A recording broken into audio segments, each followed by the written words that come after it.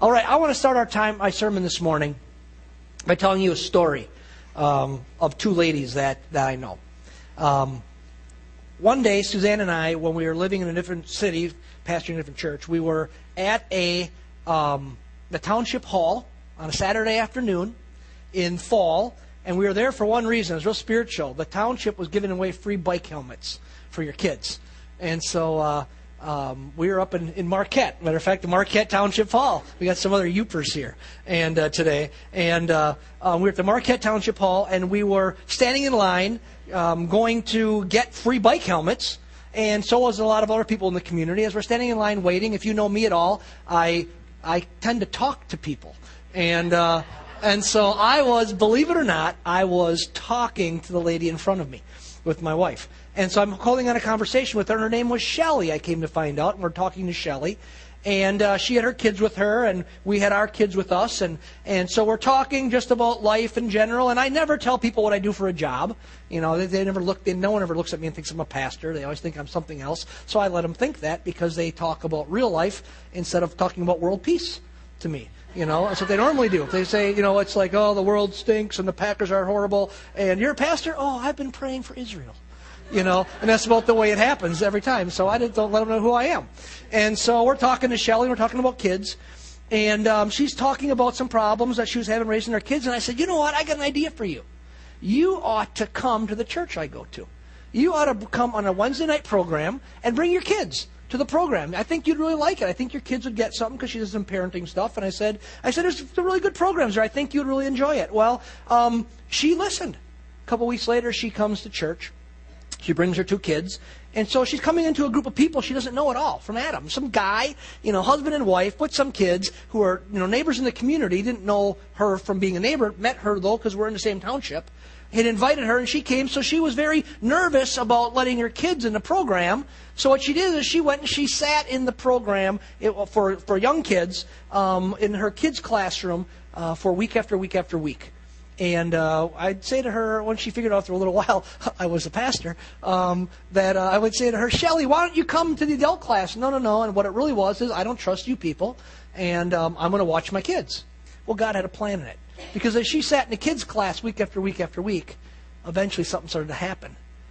And she started realizing that what they were talking to the kids about, she needed in her life. And in time, she recognized that she needed Jesus in her life, and she gave her heart to Christ. Matter of fact, I got to baptize Shelley. And she gave her heart to Christ and became part of the church.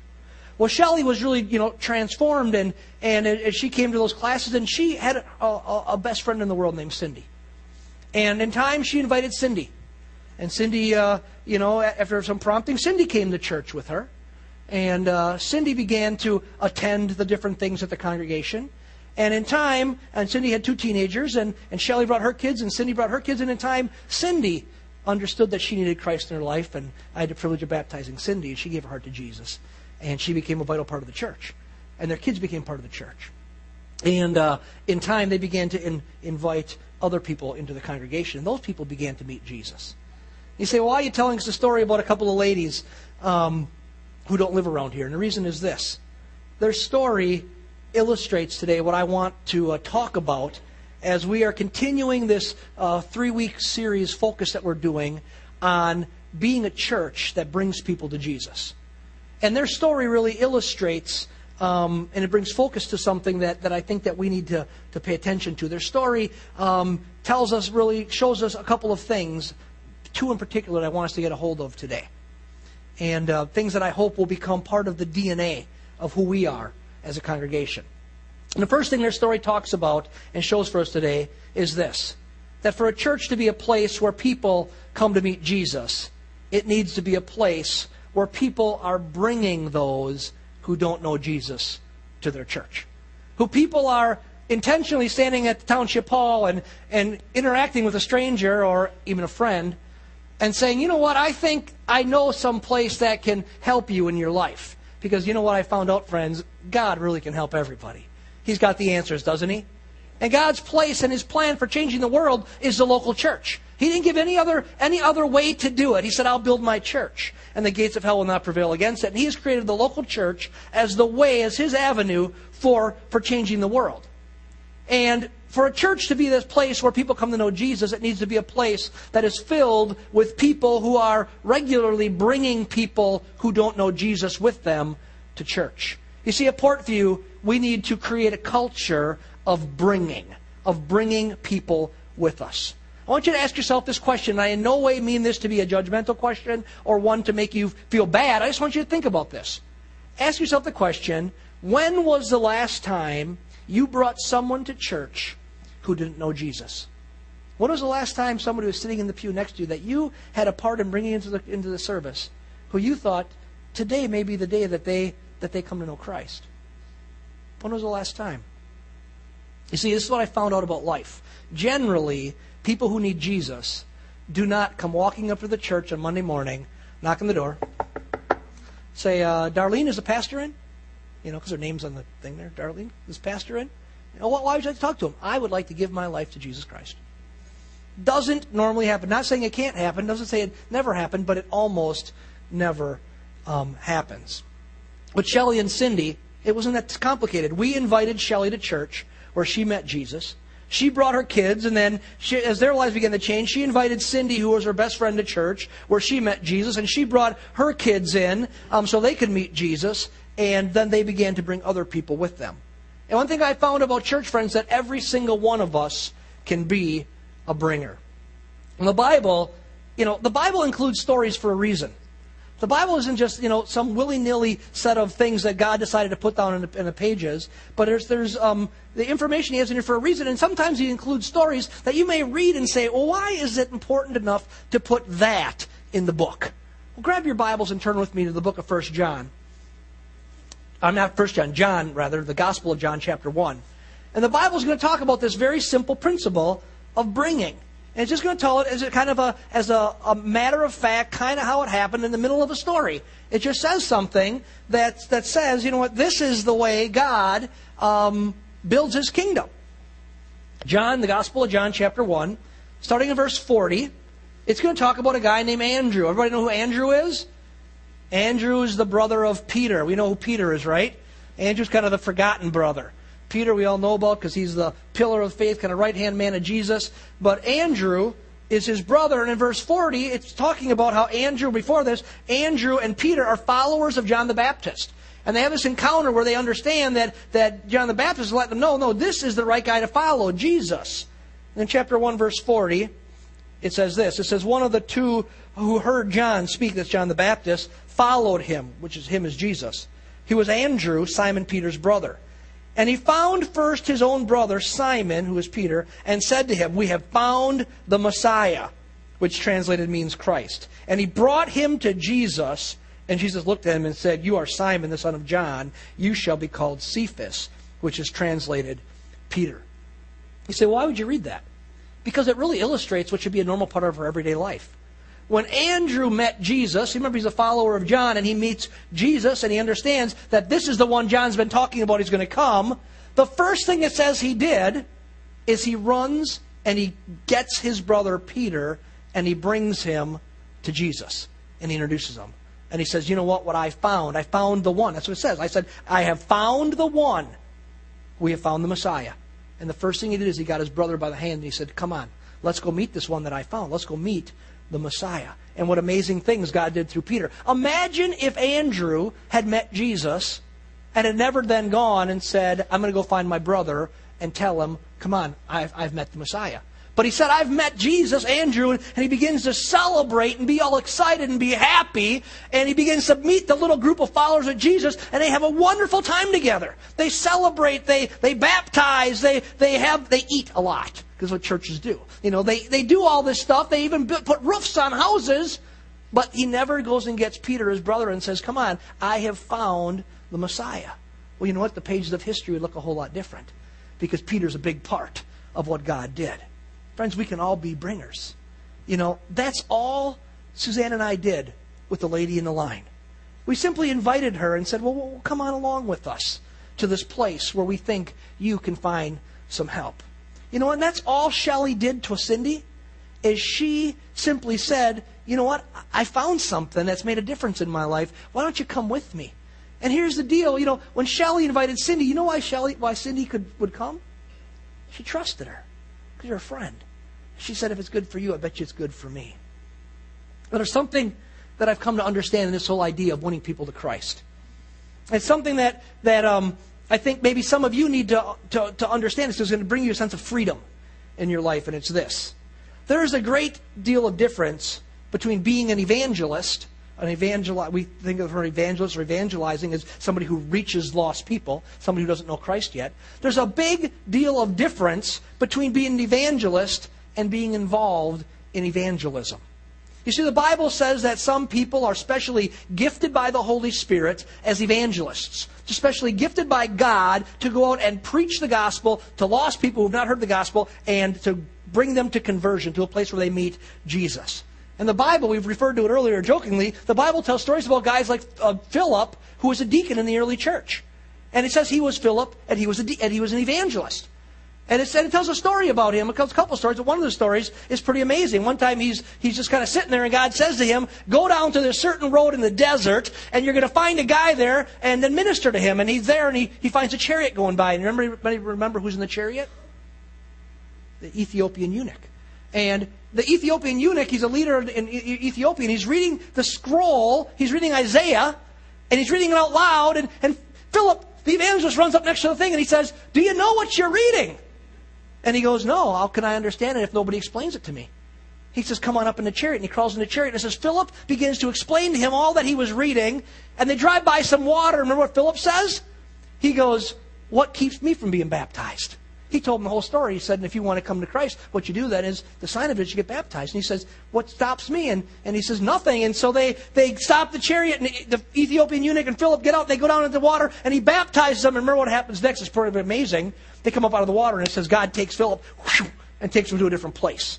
He's just gone. They got up, and he said they see him no more. And he ends up in a different spot. That's better than any high-speed rail. Whatever you think about it. It's better than that. Boom. He was an evangelist. These folks who are evangelists, remember, it's a gift of the Holy Spirit. These are the people who lead people to Jesus at the grocery store. They lead people to Jesus at the doctor's office. And you know what? I found something about the church world. I found that there's not a lot of people who have that special calling and gifting. And guess what? I don't have it. I'm not an evangelist. People say, oh, but Pastor, you tell stories, you've led a lot of people to Jesus. I'm not a gifted evangelist. I just figured out how to be a bringer. That's all I am. You don't have to be an evangelist, friends, to be involved in evangelism. You don't have to be an evangelist to be involved in bringing people to Jesus.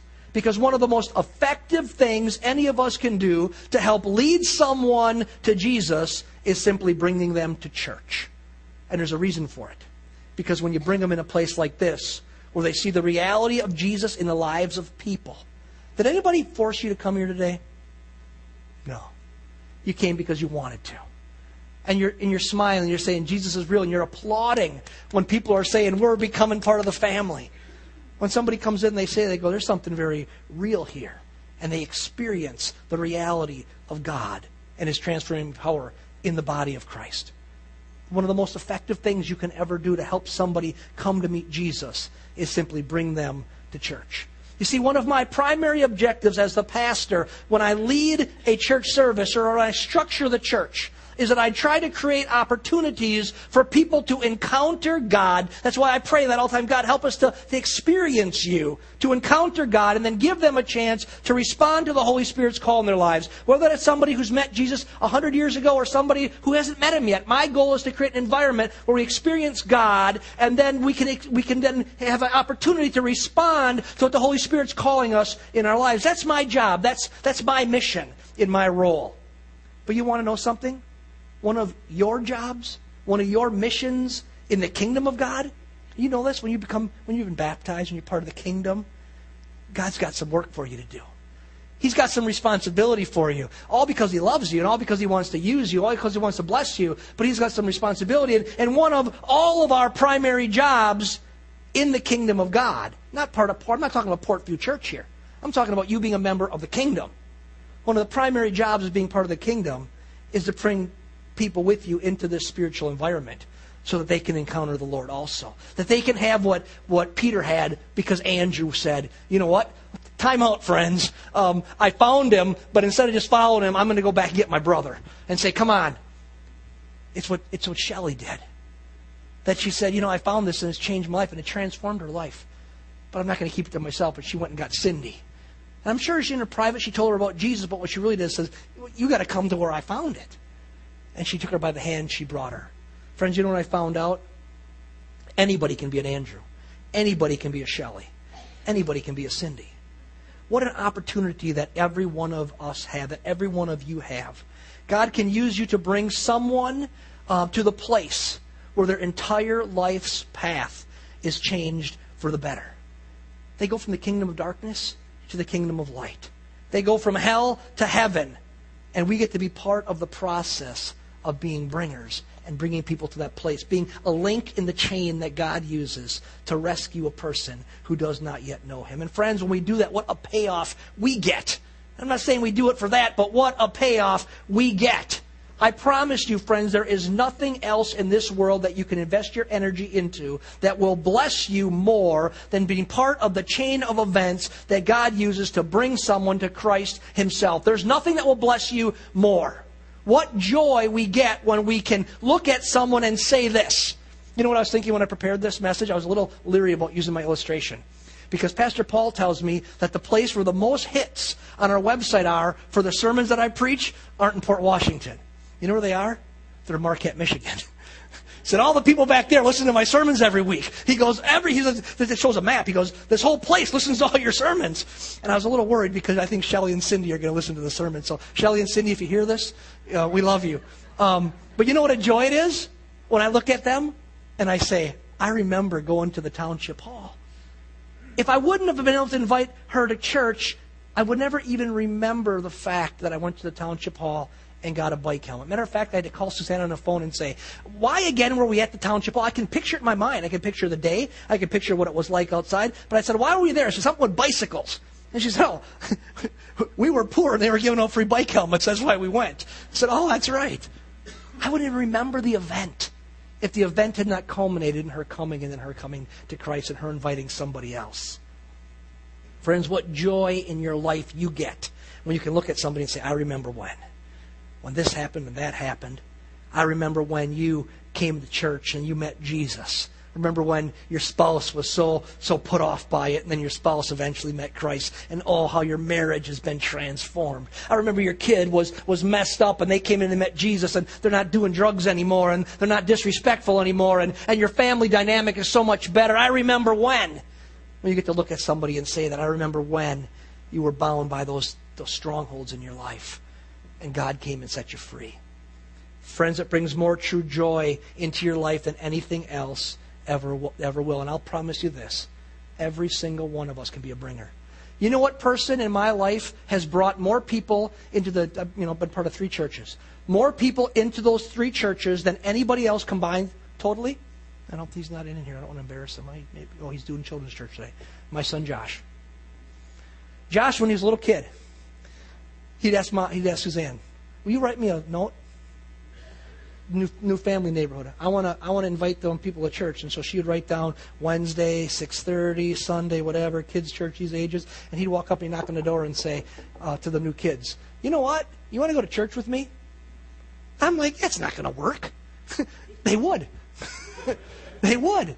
Is Bev in here? Bev Miller. Bev Miller. You in here, Bev? Bev's family's come to meet Jesus, some of them, because of Josh inviting them. Her grandson came to Christ that way. And then dad, and then mom, and then sister. From a kid. Inviting a kid to church. Any one of us can be a bringer. You know what? He couldn't have answered a theological question when he was this big. Who's Jesus? I don't know, that guy my dad talks about. That's about all he knew at the time. But you know what he knew as a kid? He knew the most wonderful place in the world was church. I met somebody the other day, and I forget who it was. They were walking out of the church last Sunday, and it was Wednesday night. I think it was the Kotekis. And one of their girls, I said, how was the day going? She said, she was so excited because today was church day. And I said, my whole life, I used to drive me nuts. Every day the kids would get out of bed and say, is it church day? Is it church day? Is it church day? I'd be like, no, it's Monday. Next morning, is it church day? Is it church day? Because they love church. This should be the greatest place on the planet. And friends, it is. It is. It's the greatest place to be. And when you get the joy of knowing that you brought somebody into the kingdom of God, and one of the ways that works is you bring them into the church family. So, we can all be bringers. Now, at the beginning of our sermon this morning, I said that there were two things that we could learn from Shelley and Cindy's story. The first one is that we can all be bringers. You know, that's all it was. It was nothing great. Matter of fact, here's the deal. It didn't cost a dime. It didn't cost any money. It wasn't some great, huge program. It was just saying, we've got to invite people. That was the first thing. The second thing that we learned from their story is this. And this one's important for every single one of us. Don't lose me this morning. How we act when we get together here at church will determine if someone meets Jesus in this place. How we act when we get together here will determine if a person meets Jesus in this place. You see, Shelley and Cindy, I had the privilege of bringing them to a wonderful, healthy church. Church family that was filled with love and unity. They met wonderful people who modeled Christian character. They found love and acceptance. And when they came into their family, they just said, man, I've come home. I think they thought they went to heaven. They had lived some kind of tough lives. And they met something totally different. Understand something, friends. People come to Christ when they encounter the Holy Spirit drawing them, pulling them. But that can be derailed when Jesus' followers don't act like Jesus. Now, I'm not saying we're not. I think we do a pretty good job of it. But I want to encourage us to keep it up, and I want to encourage us to even get better. Who knows who Gandhi is? Gandhi? Mahatma Gandhi? Hindu, peace, lover, world leader. This is his honest opinion about Christianity. He said, I like your Christ. I do not like your Christians. Your Christians are so unlike your Christ. A guy looked at Christianity as a whole, and he said, I like your Christ. I do not like your Christians. Your Christians are so unlike your Christ. Friends, what a terrible and often truthful evaluation of the church. Christian people being so unlike Christ. Friends, one of the things that God uses to draw a person to himself is the person's interaction with a genuine church where Christians do act like Christ. When someone comes into this place and finds it to be a place filled with love and unity and acceptance and grace, they experience something that they have never experienced before in the world that is filled with lust and hate. They come into this place and they go, there's something different. Friends, not only does God want to use all of us to bring people in, but He also wants to use us to reveal His reality through a church family that is so unlike the world around it. A place marked by love and unity and grace and acceptance. And friends, this is what Jesus prayed for you and me. Grab your Bible and turn to the Gospel of John, chapter 17. You're going to see something you've never saw before. I bet you some of you have read this text before and you go, I didn't really realize that before. John chapter 17, when Jesus was praying for His church. It's called the high priestly prayer, this whole section of the Gospel of John. And He prays for His church. He prays for some very specific things. And He's praying here, it says, for all those who would follow the message of the disciples. So it's you and me. In John chapter 17, verses 22 and 23 says this. Remember, this is Jesus. If you got a red letter Bible, it's in red. Jesus Himself praying to the Father, and He prays this prayer. The glory which you have given me, I have given them, that they may be one just as we are one. He's Trinity. He's saying unity, just like the Father, Son, and Holy Spirit. We may be one, united, just as we are one. Him, God the Father, God the Son, God the Holy Spirit. Verse 23, I in them and in you and me, that they may be perfected in unity. Now watch this. So that the world may know that you sent me and loved them even as you have loved me. Look at what it says there. He prays for unity. He said that we'd be perfected in unity. And He says exactly, He said, and this is why I pray it. So that the world may know that the Father had sent Him. Friends, our unity, our love reveals the reality of Jesus to a world around it because it's so much different than what the world has. Think about that. Think about this for a second. This will change your life. Jesus said that if we are united, if we are one, then that would show the world that the Father had really sent Christ into the world. Friends, how we act towards one another affects how people see God. You want to know something? That's why we crawled up on a roof this last couple days and re-roofed a house. That's the reason why we roofed Judy's house.